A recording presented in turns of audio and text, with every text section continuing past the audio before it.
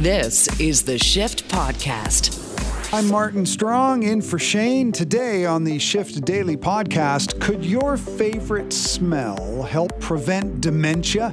Yona Budd, therapist and host of At Your Best, tells us about the incredible power that smell can have on your brain and why it's so good at jolting our memory.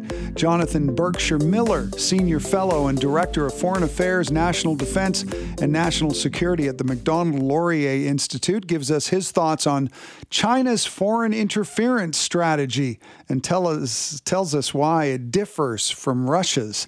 Are you okay with weddings? How about fishing? All of that on the Shift Daily Podcast.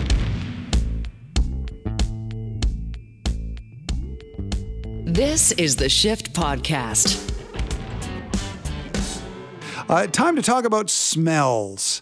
And our sense of smell, out of all of our senses, is the one that is tied to our memories. And I'll give you an example of that. Jim from Winnipeg texted us. He said, the best smell in the world for me is outside on a winter's night, minus 20 degrees, and there is a fire burning in the fireplace, pumping out the smoke, out the stack, as the smell lingers. Pure, natural ecstasy. And to me, that's less about the smell, more about the experience. And that's what we love about these aromas. And now, researchers from the University of California, Irvine, have found that a form of aromatherapy can actually help improve older adults' memories. What they did is they take an evocative fragrance like citrus or cedar and made it waft through the bedrooms of older adults for 2 hours every night for a total of 6 months. And their memory skills improved in a major way. In fact, they saw a 226% increase in cognitive capacity compared to the control group, the ones that didn't get the smells. They now believe it might even be a way of deterring dementia. And with me now to talk about the power of aromatherapy is performance coach and therapist Yona Budd. He is also the host of At Your Best with Yona Budd, heard Saturday evenings on the Chorus Radio Network. Yona, thank you so much for being here. Oh, my pleasure. Thanks for having me, man. Yeah, I kind of get the feeling that we're just starting to understand the power that our sense of smell has in the way we navigate the world and our lives. Would you say that's true? Yeah, I think that we're now understanding it better. I think that we've known for a very long time, back into probably the early days of man, that when things smell good, we tend to feel a little bit better. And now we're understanding what that really feels like psychologically, sociologically, and in terms of brain power and mental health support. And I think the more that we understand that there's other senses at play, same would be said for sounds and certain tastes and certain visual interactions we use all the time as therapists, right?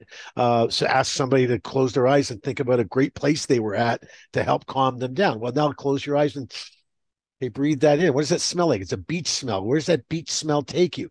So not necessarily the funky aromatherapy stuff that, is really quite mind-boggling with what senses and different flavors and such will do.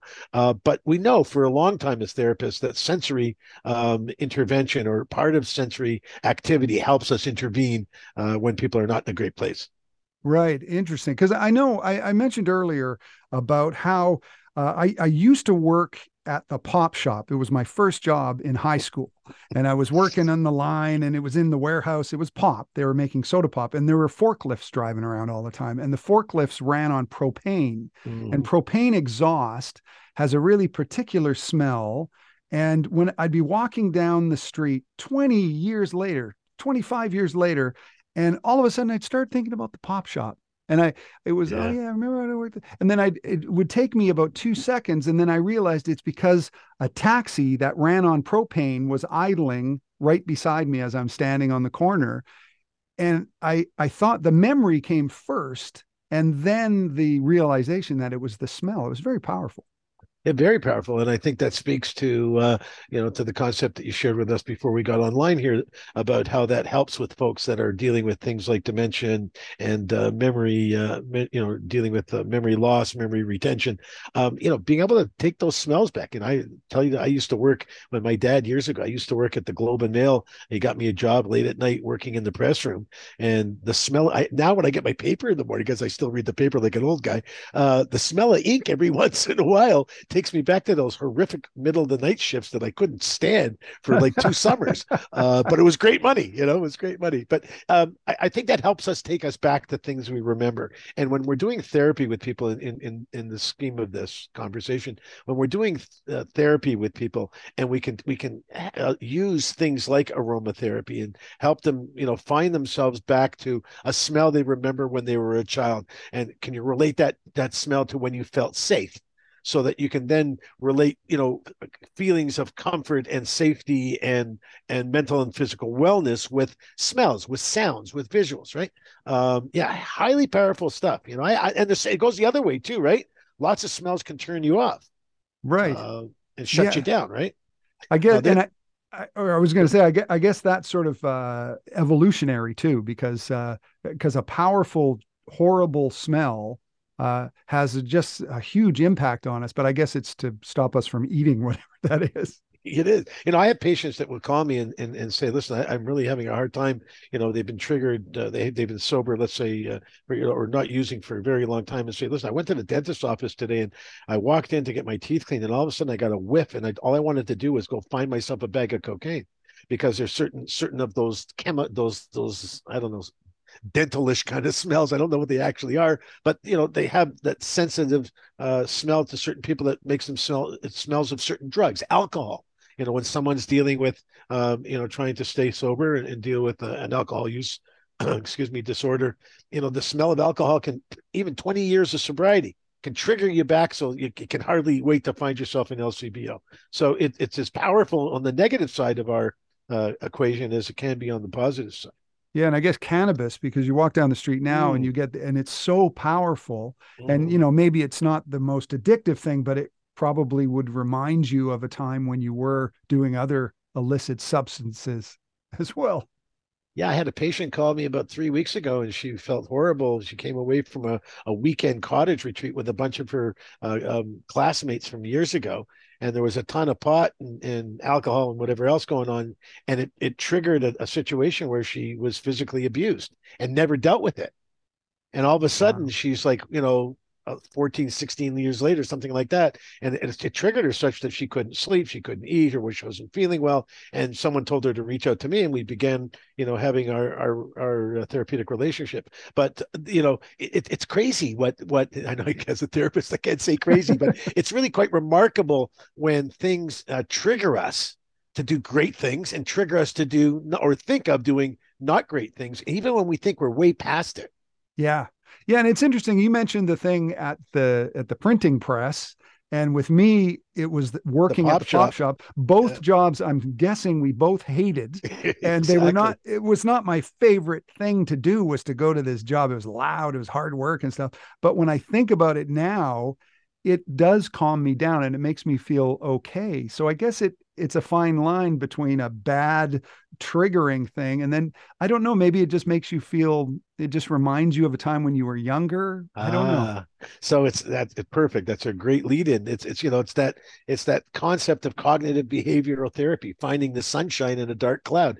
Thinking of that situation, not the horrible shifts that it presented, but the fun times it also represented, and being able to take those potentially negative triggering situations and turn them into something that positively triggers a memory. So it's a question of how you treat your baggage, right? So if you deal with your baggage over time, it doesn't really resurrect itself much later on. But if you've never dealt with your baggage, suddenly you open the suitcase and it stinks, right? And just to give you something in the aromatherapy field. But the idea is that we deal with our stuff when it comes up, so that we can remember our memories or deal with our memories with the positive interactions not the negative interactions. Right. I think that's such an excellent metaphor for what you do is you open up the suitcase. Sometimes it smells good, other times it smells bad. And when it Exactly. smells bad, you have to deal with it. Exactly. Yeah. I'm the guy you call when your suitcase stinks, right? Um, but it's we talk about our childhoods and memories like you and I have. By the way, but we used to get pop from the pop shop. It was awesome. They had the best cream soda ever. Yes. But did it stink, right? Like Yeah. Oh I yeah. could see as soon as you said pop shop, I could smell cream soda. And we're miles and miles apart. But I think it's really important for us to recognize through our lives as we go forward that all of the sensories are important. My wife and I just finished a wonderful trip out towards your way. We went from Calgary to Banff and Lake Louise and Kelowna and Victoria, and just did the drive along the beautiful roadways and mountainous area, and the smells. The air was so much fresher, and we took a lot of pictures. But we also brought some things back, some fragrances that my wife found along the way in little boutique shops that we kind of she will spray a little bit, and I'm still fresh enough that some of those smells, like ocean smells, for example, things that smell like ocean, for me, take me to a very soft, even place. Calms me down. Things related to water, the smell of fresh snow. That makes me, for some reason, feel calm. There are smells. If you can concentrate on the ones that you like, then you can look at ways to emulate them when they're not available. Right. And you just kind of answered the question I was going to ask you, but I'll ask you again anyway. As in terms of people's, day-to-day mental health, what do you recommend they do? Like, I guess like a walk in the forest, the smell of that. I mean, what do you recommend for people in terms of sensory sensations? What do you recommend for them to do on a daily basis? Well, I think that's a great question. I think first of all, you have to recognize what sensory, intervention or interactions are good for you. What do you like? Some people don't like the smell of fresh trees or fresh cut grass, right? Depends on who you are. So first of all, identify the things you like to smell, you like to hear, and you like to see. And if you can kind of put yourself into a position where at the end of the day, or when you get the time throughout the day, if you have the good fortune to perhaps be working from home, to be able to reset your current state of mental health, your current position in terms of the things you might be worried about, the things you might be thinking about you could have done differently, how you're feeling about yourself in the moment in terms of self-respect and confidence, and try to take yourself to a place where you can close your eyes and either or keep your eyes open and see something on a screen, be able to listen to the sounds that relate to that beautiful visualization, and try to get something that smells like that. The world of aromatherapy, you can get ocean smells, you can get the smell of fresh cut grass, you can get the smell of fresh clean laundry, whatever people the smell of fresh baby powder. There's certain things that make people feel better. Wrap yourself around that to the extent that you're able to afford those types of things, and go there. Go to your safe spot whenever you need to. And when I read this article about how it was helping elderly people with memory, and they think it might help with dementia, it kind of surprised me because before I've heard the word aromatherapy for a very long time, but for Mhm. me it always sounded like you're in a yoga class and you're Mhm. smelling nice things and it Mhm. relaxes you. But it seems a little more profound than I gave it credit for. Yeah, well, yeah, I mean, you just nailed it, right? You're a yoga class. It smelled great. The sounds were very yogi-y, right? So you felt like you could relax and stretch and kind of be at your best, right? It works perfectly by design, right? So if you can use things like smells that help people trigger their memory, and memory for them is a challenge, then those smells, those aromas, those sounds as well. You can use audio sensory as well. All anything that takes you back to places that help you remember. That some people deal with grief by continuing to have something around that smells like they're the deceased spouse or mom or dad or child, right? They keep these things around for a long time because it helps them take them back to good memories when they process it properly. It can also take you the other way if you don't process it properly. But the same too with people that have memory issues and are losing some connection to reality. Smells kind of overcome some of those mental challenges that the brain's not working as well. But it's amazing what the smell and the hearing and what your ears and nose and eyes can send to your brain. They kind of have their own language, so it seems to work somehow. Yeah, you definitely hit on something with the audio sensory sensations, because it seems like smell and music are both kind of magic. Mm-hmm. There's Mm-hmm. something about music. Does music enter into your work with therapy as well? Yeah, 100%. I mean, not so much in the midst of treatment, but in terms of the kind of homework we ask people to do. So, for example, I have, a patient is dealing with suppressed feelings from their youth. We ask them to go back and get, go to a soda shop. Like if you used to go to a soda shop as a kid, go to a soda shop, go get yourself a soda. Start playing some of the music you listened to as a kid. You remember your school prom? Like, as long as it's not triggering like horrible, God forbid, horrible memories. But when people sort of lose touch of the goodness and the safety of their youth as they get into their 20s and 30s and 40s, and sometimes we can take them back there when they don't think that they have the strength to survive today because they don't have that same comfort and safety. You take them back to a place where they were comfortable and safe, and then how did we get from there to today? And really it's just a question of this and this, and you break those pieces down and it goes, that is me, right? It's me without those barriers. So Right. yeah, it's we do it all the time. Yeah, and also I always hear about older people, because we were talking Mm-hmm. about older people and memory, Mm-hmm. about how people with dementia can listen to music and it often calms them down, or it sort of anchors them, I guess.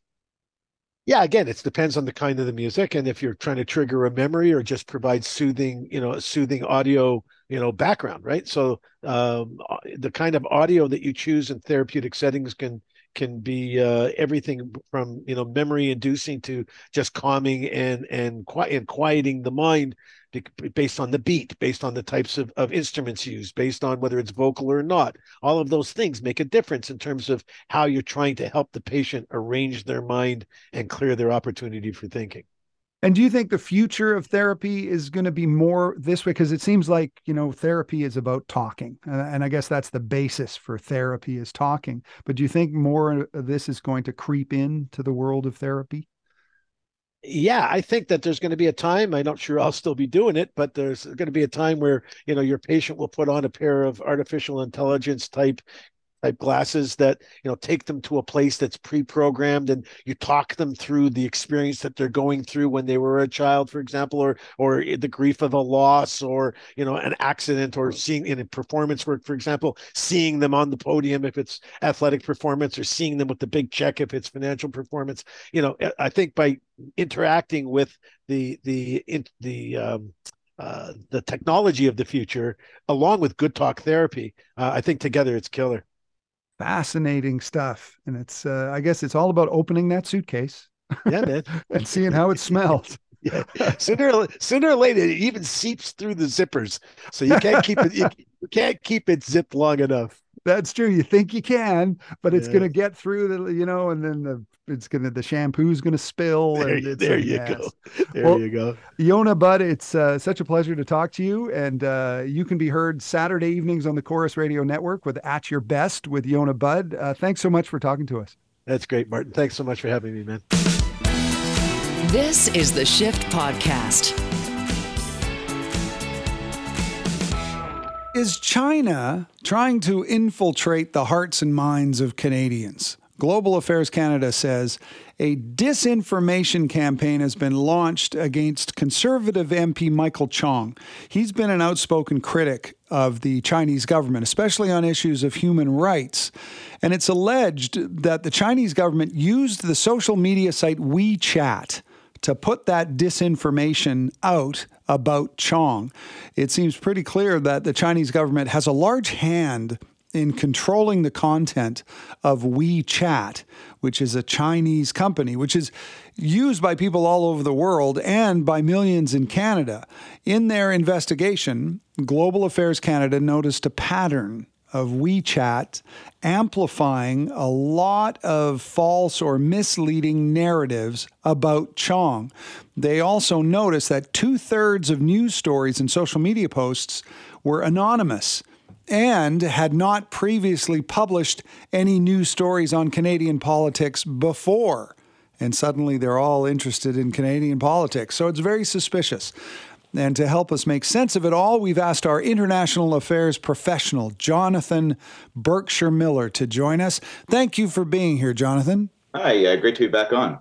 Yeah, so let's get into these attacks against Michael Chong, this kind of propaganda campaign. It happened on WeChat, which is a Chinese social media platform, but they have a few million people in Canada who are involved or who use it, right? hmm Yeah, I mean, just starting off there, I mean, WeChat is such an all-purpose function. I mean, when sometimes the comparisons we'll see in the popular media here would be to like a Facebook or a Twitter or an Instagram. But I think the best way to capture WeChat is it takes part of all elements of your life. So, you know, you can pay for things on WeChat. You can have your social communications on WeChat like you'd have on Facebook or Instagram. You can get your news on WeChat like you'd get via Twitter. So the reason I'm sort of mentioning this is it's a sort of an all-encompassing application. And you're right, it's not just used by those in China, even though it's a Chinese-made app, but used by a lot of the diaspora. I mean, there's positives to it, of course. It's a great source of many forms of information and Chinese language information, but also open and ripe for disinformation. And that's what we found in this case with parliamentarian Michael Chong. Yeah, and I'd heard it was referred to as the app for everything. So like you say, it's not just Facebook, it's also PayPal and everything, and even your phone. And so you combine that with an authoritarian government that likes to have its hand in everything. It's a recipe for a privacy nightmare, I guess. Yeah, absolutely. And I think there's big, should be flashing red warning signs here for many in the West when we think about, different applications and different software. I think WeChat's one example. I mean, if you think about even today in Canada, you have your cell phone, your smartphone, how much information are we either willingly or unwillingly giving away of our own data? And then you think of one application like WeChat, which would culminate many of the different applications like your banking app, your social messaging app, your email app. If all of those were put into one super app, and one of the developers had all of that information, it's extremely powerful. And then, as you mentioned, Martin, you put on top of that a state that has been known to surveil, to use that for its own sort of purposes, is extra scary. So the last point I would note on this is WeChat is not exclusively used by Chinese or Chinese diaspora. It's become a popular app for many foreigners and especially other countries that China's invested in. So I think it's another form of China expanding out its influence and that data sort of net in order to get information and data on other foreign nationals that may not be Chinese. Yeah, definitely worth being very wary of, I guess. So let's get to these attacks against Michael Chong. This kind of propaganda campaign, I guess it was, and so basically it was just misinformation alleged that was meant to discredit Chong here in Canada, I guess. Yeah, and I think a lot of this roots back. So, it's a little bit distinct, but related to, I think, big in the news, obviously, with Chinese political interference was the more serious, in a way, personal threats to Michael Chong and his family members, some of them back in China and Hong Kong. And that was something that was dealt with relatively seriously. Finally, after much pressure, the government decided to persona non grata, in other words, kick one of the consulate members out, which attributed to this harassment.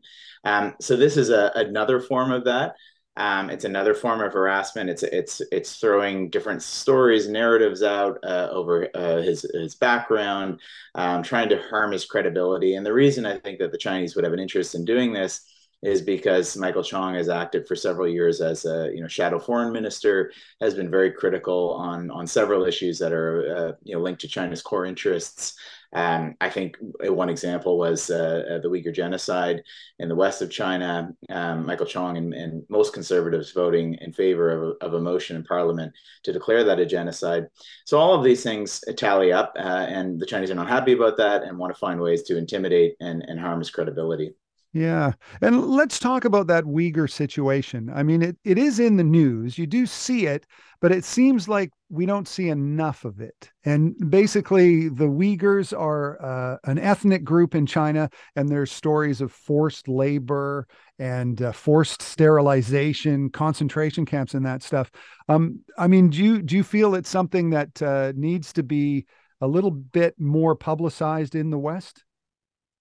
I think so, absolutely. I mean, fundamentally, when we talk about our national interests and our values, I mean, human rights, I think, is lumped in with both of them. I mean, the idea that it's an optional thing in foreign policy that we talk about it when we need to, but other times we just sort of divert our eyes. I don't think that that's number one ethically right, but I actually think it harms our interests in the long run too. I think why we haven't, getting to your question, why we haven't been hearing as much of this of late is number one, even on the China file, there's so many issues of contention. We have our own bilateral issues, obviously, with detained citizens. We have broader macro national security issues with the way that China is weaponizing trade, some of the digital threats that we've already talked about, and then we have the regional threats. Taiwan, for example, tensions over Taiwan, South China Sea, another waterway where there's been tensions. So this is an important issue, but the reason I'm saying that there's so many issues around China that we're concerned about, and our allies are concerned about that. I think that unfortunately in the 24/7 news cycle, sometimes the horrific things that are happening in Xinjiang don't pop up. And a last point I would say on this is globally, you put on top of this, and not just what's happening in China's periphery, but the Russia's war in Ukraine, et cetera. Unfortunately, we're losing sight on this, which is not a good thing because the atrocities that are happening, the repression of the Uyghurs there is continuing at pace and actually increasing, and we need more attention there. Yeah, and is there any indication, and I'm guessing the answer is no, that China is hearing these complaints from other countries, or do you think they're just taking advantage of the fact, like you say, the news cycle is pretty much consumed by other things? I think this goes, cynically, I think this goes in one ear out the other. I think the Chinese, even if they, would sit in a chair and listen to it, I think any sort of criticisms on this, I mean, what China consistently talks about is their own internal sovereignty and their own, not interfering in others' systems, which is ironic because they they interfere consistently in other systems, including Canada's. But I think that that's their maxim, obviously, that they talk about when dealing with other states. I think when people bring up what they consider quote unquote internal issues, they just have no time for it. Basically, they will talk about counterterrorism operations and say that there's threats to the internal stability of China, which is completely blown out of proportion. But the other sort of flip side of this coin too is that you have so many states, especially those outside of the European Union and Canada and the U.S. Who will not mention this at all because of the fear of economic retaliation from China.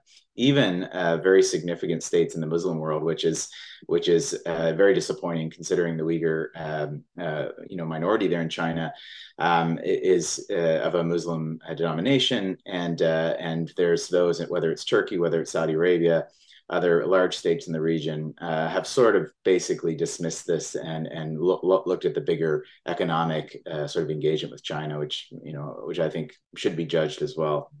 Yeah, and I guess Canada's relationship with China has really been tested in that way in the last couple of years. It all kind of came to a head with the two Michaels, the two, I guess, political prisoners, we'll call them that, who were finally released. So what is the current sort of temperature of that relationship between Canada and China in your mind right now? Well, it's interesting. I mean, I think there were some that thought, and maybe some business interests that have had long stakes in China and political interests too, that probably thought that the Michaels returning was a pivot point, where not back to normal, but I mean there was a hope and probably a naivety among some that this could be turning the corner, and you could tell the Chinese were trying to signal, now we can start over again. But I think the reality is, no, we can't. And it's not just this one incident, but it's more structural issues. Many of them we've talked about. We've talked about some of the regional security issues that our allies are facing. We talked about things happening in China. And other issues. So I think what has actually happened is, rather than this being a pivot point where you would hinge relationship in a better sense, it's actually allowed the relationship to get even worse. And some of those levers that Canada, I think, was risk averse to push on while the Michaels were detained because they didn't want things to get worse for them. You're seeing Canada be much more forceful. One example, I think, of this was the releasing of a regional strategy and a quote unquote Indo-Pacific strategy that was released last November. And that the heart of that strategy was basically calling out Chinese behavior, calling them a disruptive actor globally, and many other things. So, it's not perfect, but I think that the policy is step by step getting a little bit harder. Yeah. And moving forward, do you see the way this is all playing out, the way countries, especially China and I guess Russia, have infiltrated social media and that kind of online information? Are you surprised, or are you just expecting more and more of this? And is this the new, modern information age battlefield now? Online stuff, social media. Yeah, I think it is, and I mean, of course there can be many benefits of it, but I think what the Russians and the Chinese and other actors have been in this space too have capitalized on. Number one is that, especially at a younger generation, I mean, people are not getting their news from a paper delivered to their door or a magazine that they pick up at a Indigo bookstore. They're getting it online, and they're not even sometimes getting it at online news sites that have been there for 100 years or 50 years, but sometimes on Instagram, on Twitter, on WeChat. So that opens up to, especially when you have a variety of different sources and the way that you can dress up, web pages, etc. You can make news very attractive and seem legitimate. Especially to a reader who may not be fully immersed in the topic. So that we've definitely seen the Russians, I think, playing a little bit more in this space earlier than the Chinese, but now the Chinese are really starting to catch up and realizing that they can have an impact. I think the last point I'll make on this, the difference between the two was that the Russians initially, I think, wanted to do things to sort of sow doubt within liberal democracies. So you saw this, for example, whenever there was tensions within the United States on gun-related issues, on the Black Lives Matter movement, the Russian disinformation would look to sort of target that and look to sort of magnify those divisions. Whereas I think the Chinese original approach was focused more on ensuring the lack of dissent on China core national issues. So rather than sort of spreading illiberal issues in the West, that was their approach. But I think they're changing now. I think they're starting to realize a lot of the Russian playbook, and that should be a worry for us all.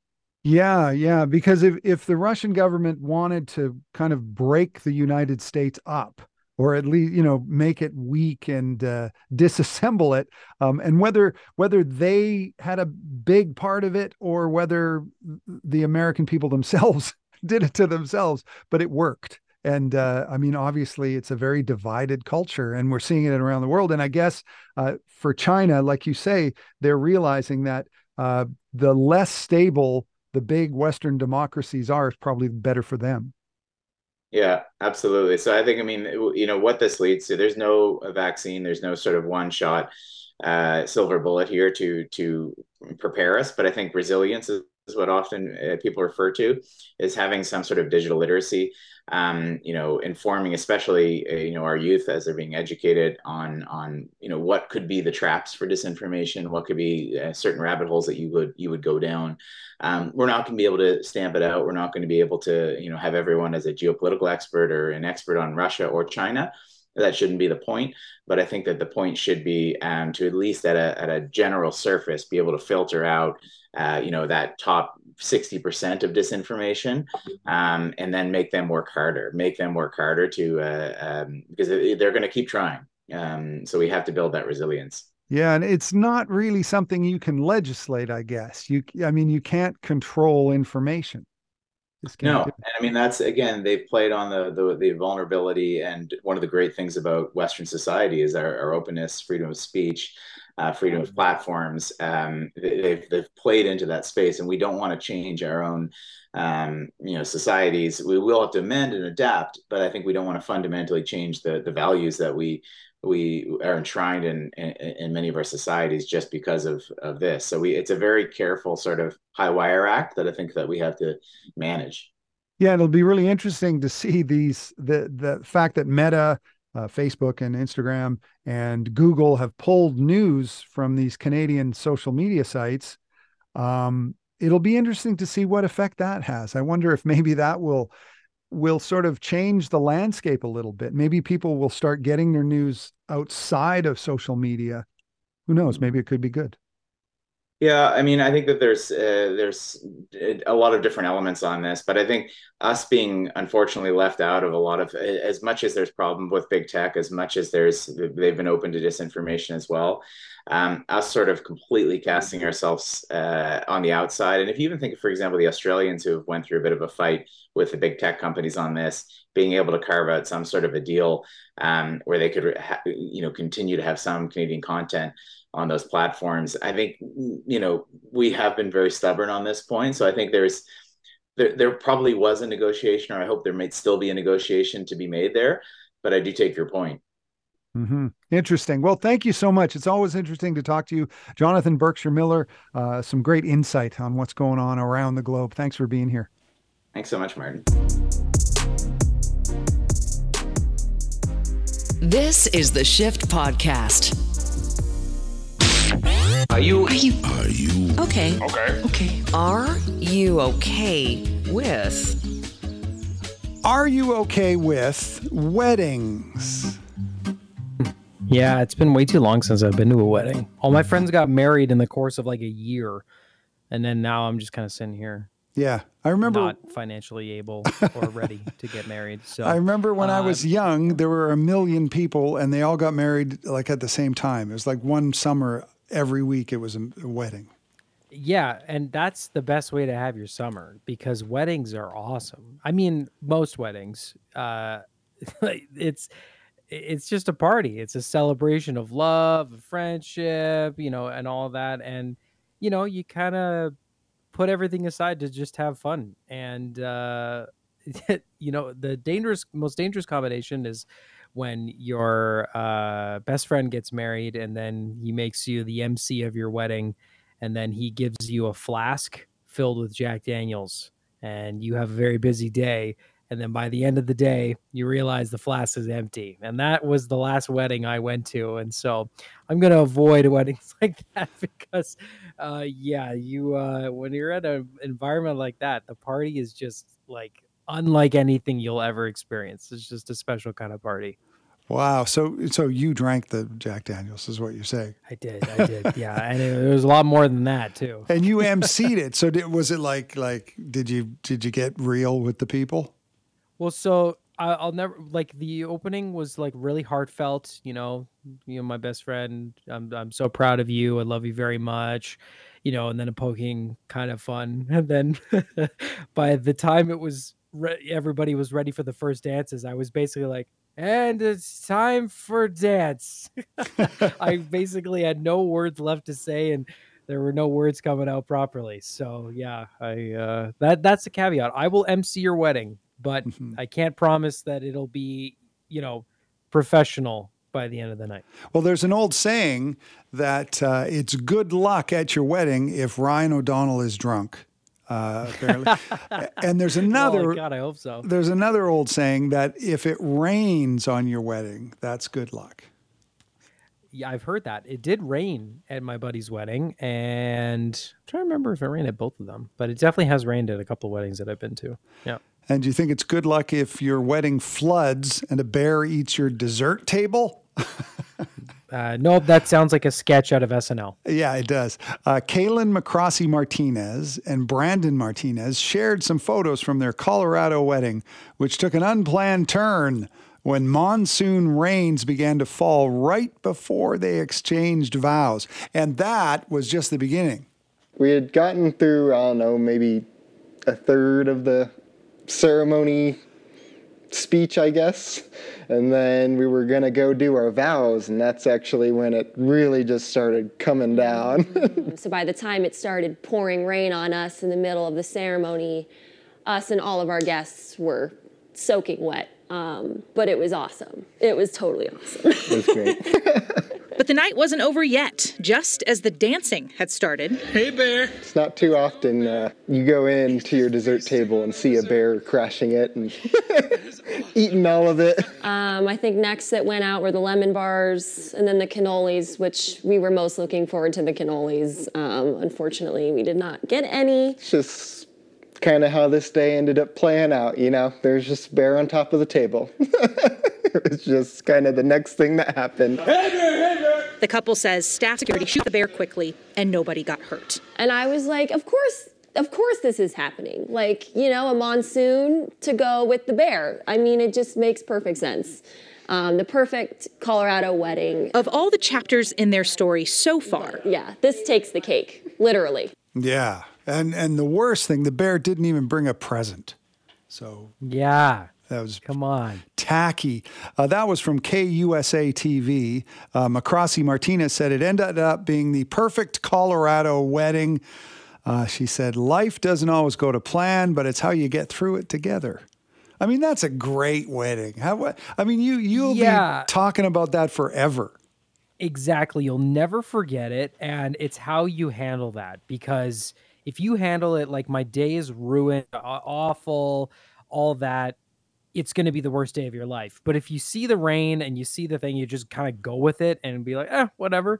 You're going to have what you'll take away from that day is very different. It's, I think this is a great lesson for your wedding will not be perfect. Yeah. Like no matter how hard you try, the more you try, it's probably the less perfect it's going to be. Prepare for some stuff to go wrong and embrace it when it does, because that's also marriage. Mm-hmm. So there you go. Right. Yeah, I think that's great advice. And Ryan, how about this? Are you okay with fishing? I love to fish. As I've stated many times, though, I've embarrassingly never caught a fish in my life. Never been able to. I've tried many times, but I love the actual act of fishing. I love getting up super early and you go to Tim Hortons, you get the coffee, you set up shop. The sun is just up. It's like 5:00 in the morning. You throw the line, you sit down and you just kind of relax, and then you catch something, throw it back in. I think that is the best, like,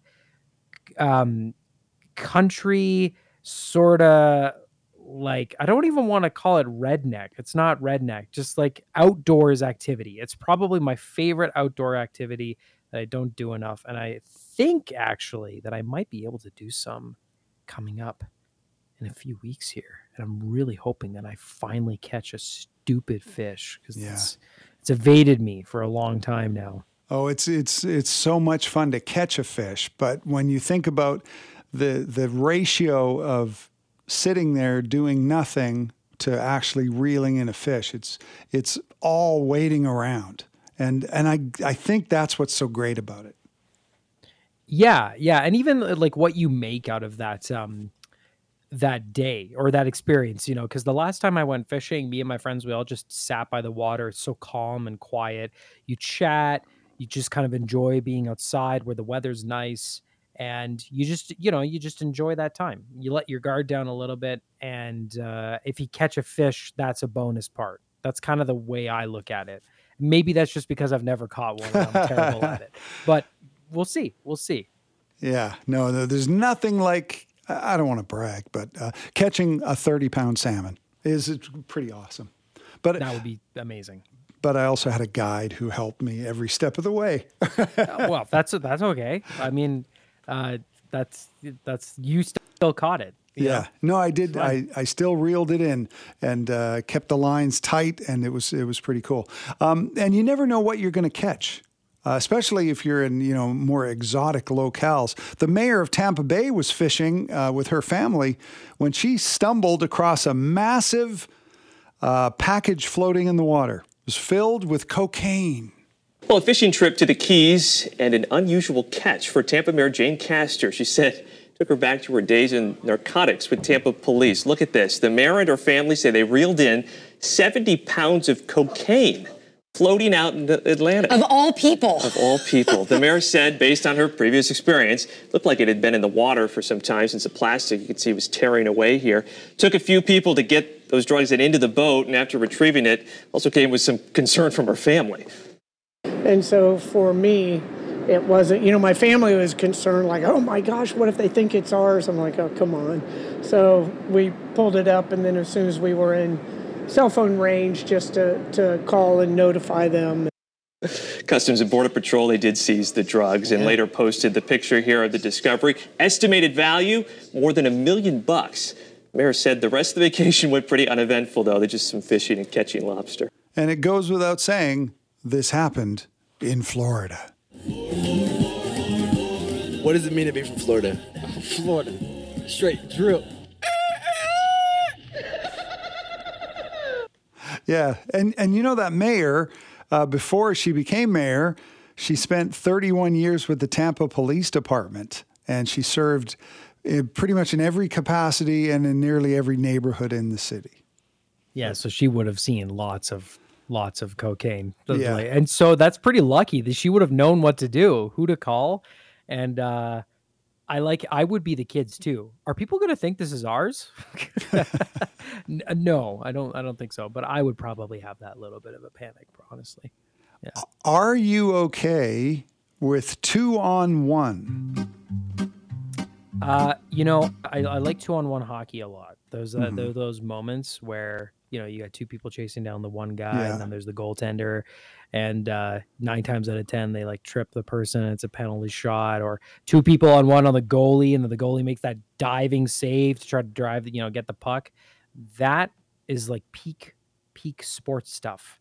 It's like the ultimate challenge, and it's even in video games, the video games I play. If there's an opportunity when I'm alone against two other people, I'm gonna try to step up, or I'm gonna panic and completely throw, which I do more often than not. But it's a unique situation to be in. You don't want to be there, but if you come out on top, it's a pretty awesome feeling. Yeah, and I remember when I was a kid, if two people were picking on one person or some sort of fight was going on, that was a really bad thing. It was a 2 against 1, 2 against 1. Yeah. And a woman in Texas was trapped in a very unfair 2 against 1 fight last month. She was attacked. This is the coolest thing I've read in a long time. She was attacked by both a snake and a hawk while mowing her lawn last month. Peggy Jones, a 64-year-old from Silsbee, Texas, was working in her yard on the evening of July 25th when a snake fell from the sky and wrapped around her arm. So that's weird enough. A snake falls out of the sky and wraps around your arm. And it would be quite terrifying, I'm sure, for the woman. She defied the event, or described the event as a freak incident to local media. But because what happened was, it would be weird enough that a snake falls out of the sky and wraps around your arm.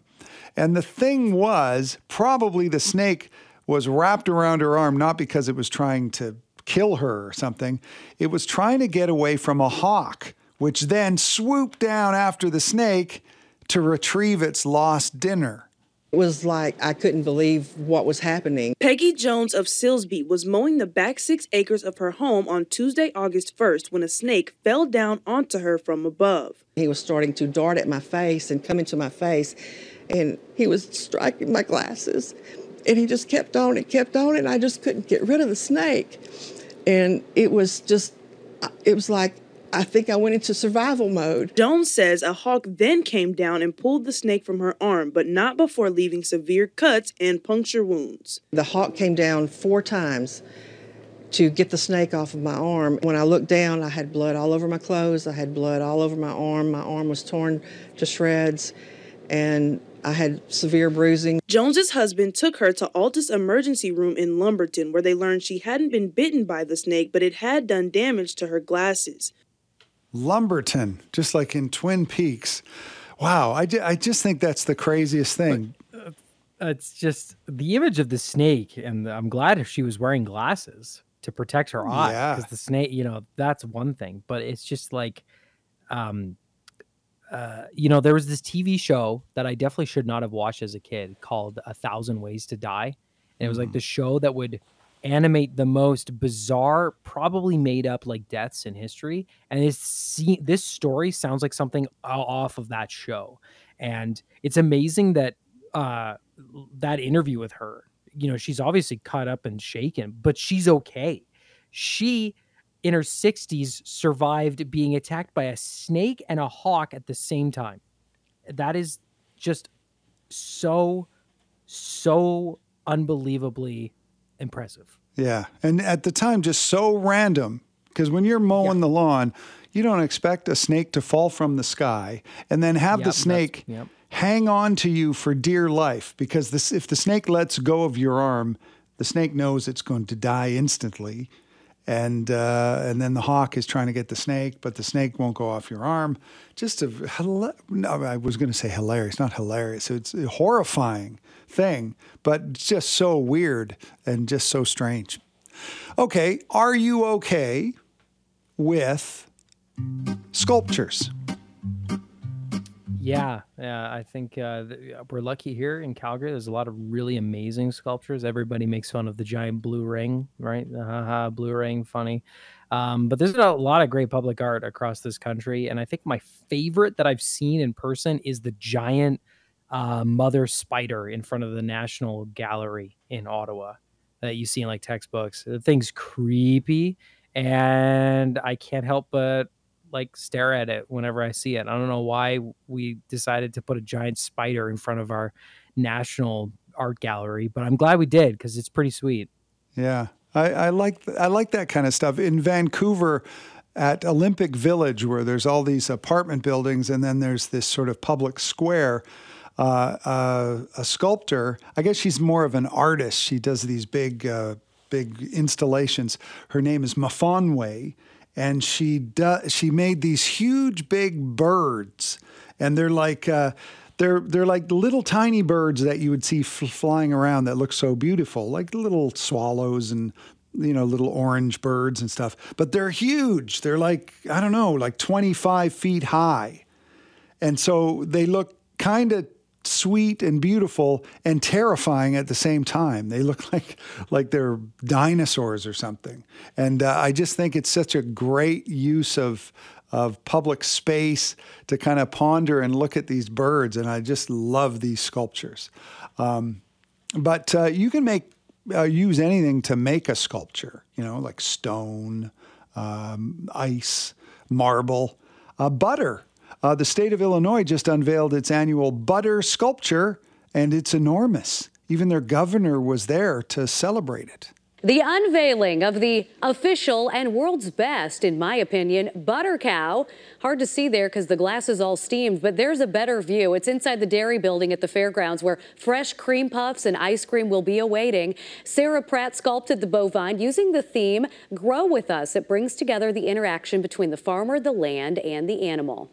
Sarah could not have done a better job with this scene and bringing this scene to life. Illinois has long stood as a beacon of progress, of innovation, and of opportunity, with agriculture as the backbone of all of our achievements here.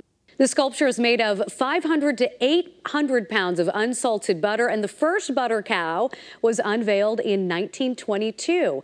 That from Fox 32. And butter carving was an ancient craft in Tibet, Babylon, Roman Britain, and elsewhere. And the earliest documented butter sculptures date from Europe in 1536, where they were used on banquet tables. This is The Shift. I'm Martin Strong, along with Ryan O'Donnell, and Jono is behind the board. And when we come back, I want to hear from you. 877-399-9898. We're talking about smells or anything that's on your mind. And somebody wrote, if a snake fell on me, nobody would hear about it because I would die instantly from a heart attack, which seems kind of reasonable. Thanks for listening to the Shift Podcast. Make sure you subscribe, rate, and review the show, and share with anyone you like. Get it on Apple Podcasts, Google Podcasts, Spotify, and CuriousCast.ca.